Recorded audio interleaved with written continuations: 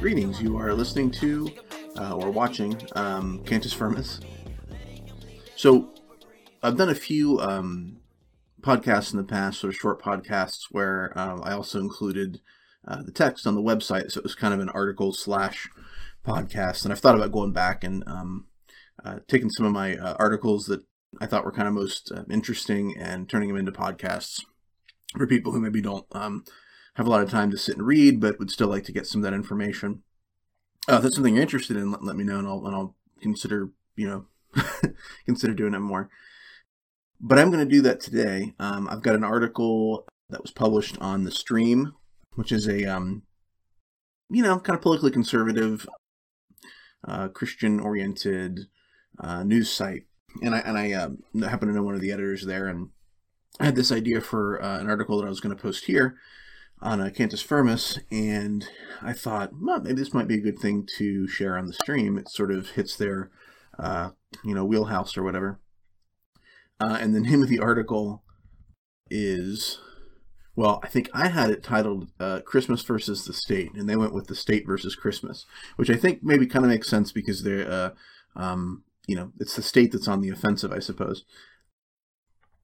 But what my idea was, I thought I'd just go ahead and read it here for those who haven't, maybe don't visit my website very much, you wouldn't see a link, but who listen to the podcast or watch on YouTube, and I might find something like this interesting. So, around the turn of the 1st century AD, the Judean puppet king called Herod the Great ordered the slaughter of little boys in Bethlehem. He hoped to kill one in particular, a child that some called the King of the Jews, Jesus. That was the first time a tyrant tried to cancel Christmas. The so-called War on Christmas has been a perennial American controversy. Some pundits on the right see it as a full-blown left-wing conspiracy. Others on the left shrug it off as a right-wing conspiracy theory. Many of the arguments claiming a war on Christmas have been overcooked or even half-baked. But authoritarian states' tactics and motivations regarding Christmas as recently as the last century are instructive for us today. Their extreme rhetoric has made their real agendas so much more apparent. Governments in these nations have often seen the traditional Christmas story and celebration as a threat. As a result, Soviet leaders and activists parodied Christmas with alternative celebrations. The 1923 Komsomol Christmas Parade featured show trials judging Christianity. The state ordered red stars put at the top of Christmas trees, then new lyrics for Christmas hymns praising the communist revolution. Later, the party banned using fir trees as decorations, teaching the Soviet youth group The Young Pioneers a song about the importance of planting trees instead of chopping them down. Over time, the party shifted the impetus of winter celebration from Christmas to New Year's Day. They allowed the selling of New Year's trees, though they sought to stop their sale after January 1st so as to prevent people from buying them for the January 7th Eastern Orthodox Christmas celebration. Not surprisingly, the legendary Russian gift-giver Grandfather Frost was associated with the Soviet dictator Joseph Stalin. The party hoped the people would see him as a kind of Soviet Santa and love him for what he supposedly gave to them. As the Soviet Empire and influence expanded, Marxist regimes altered Christmas according to how much they believed the people could tolerate. Poland's strong Catholicism made banning Christmas outright impossible, but Albanian leaders forced both Christians and Muslims underground. The faithful often hid their icons of St. Nicholas behind official portraits of Albania's head of state, Enver Hoxha. The Nazis had a different ideological fixation on militaristic ethnic nationalism and the old Norse gods. This created obvious conflict with the Christmas message about the Jewish God becoming a man and giving his life for the sins of humanity. German publisher Hermann Ullstein wrote in 1943 about shops in Berlin and Munich that displayed posters reading, "Down with the Christ who allows himself to be crucified. The German God cannot be a suffering God. He is a God of power and strength." A 1937 article in the State Policy and Propaganda Organ, and this is German, so we'll see how I do here, Die Neue Gemeinschaft, reflected on the inherent contradiction between German values and Christmas. It highlighted the need to give inherited customs a new content consistent with the Volksgemeinschaft, or people's community. The author, Hans Kremer, went on to write, a holiday or ceremony should, quote, mobilize the spiritual or emotional strengths of the community for national socialism. For example, Christmas is an inherited holiday about a theoretical peace for all of humanity. There is no national or social necessity to believe in this. However, we can present it as a holiday of actual domestic national peace. If we make visible the blessings of this actual peace, along with its foundations and requirements, then Christmas doubtless can be a high point in the course of the political year. Both according to popular custom and popular view, the Christmas holiday can justifiably be seen as a festival of the nation. A Christmas ceremony should arouse confidence in our ability to lead the people spiritually, unquote. In other words, the spiritual needs of the people should be met not by devotion to Christ, but to the state. It should be no surprise, then, that they taught children to sing a new version of Silent Night. Quote, Silent night, holy night, all is calm, all is bright. Only the Chancellor stays on guard, Germany's future to watch and to ward, guiding our nation aright. Adolf Hitler is Germany's star, showing us greatness and glory afar, bringing us Germans the might. Indeed, the state regularly excised or downplayed the distinctively Christian elements of Christmas. In 1938, the state banned carols and nativity plays in German schools. Advent calendars sent to families had a solstice symbol on the front cover. For Christmas Eve, the calendar displayed German soldiers surrounding a fallen comrade's grave and a list of countries the Nazis had conquered.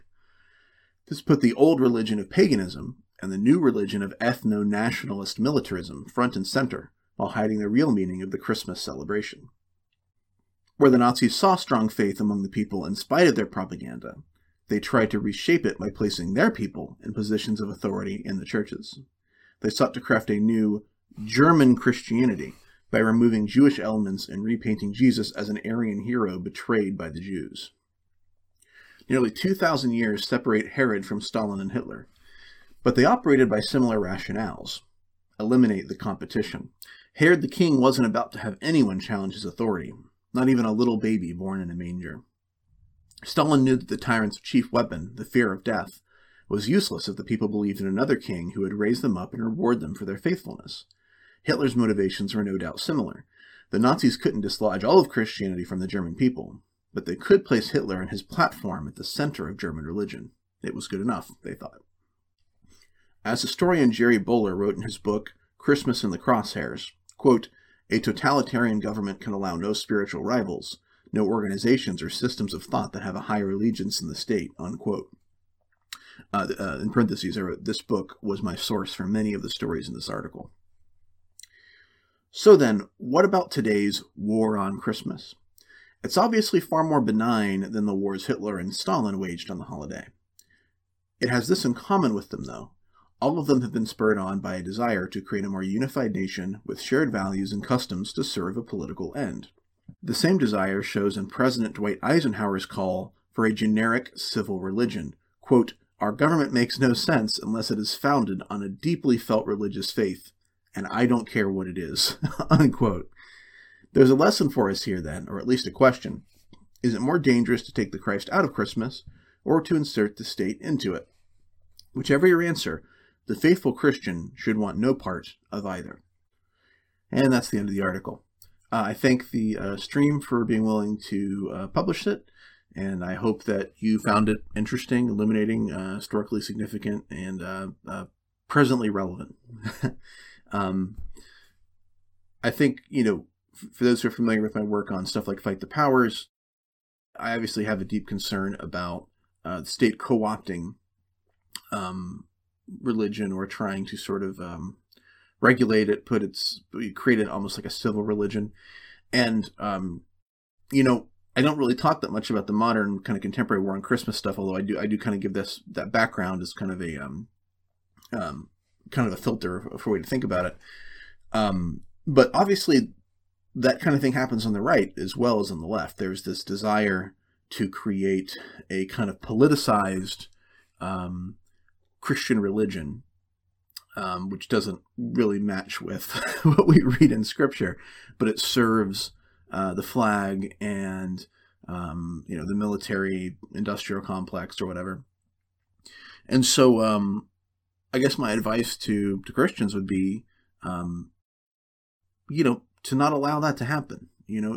If Christmas is a celebration of the birth of Christ and everything that comes with that, then don't allow that to be lost in your celebration of Christmas, and certainly don't allow the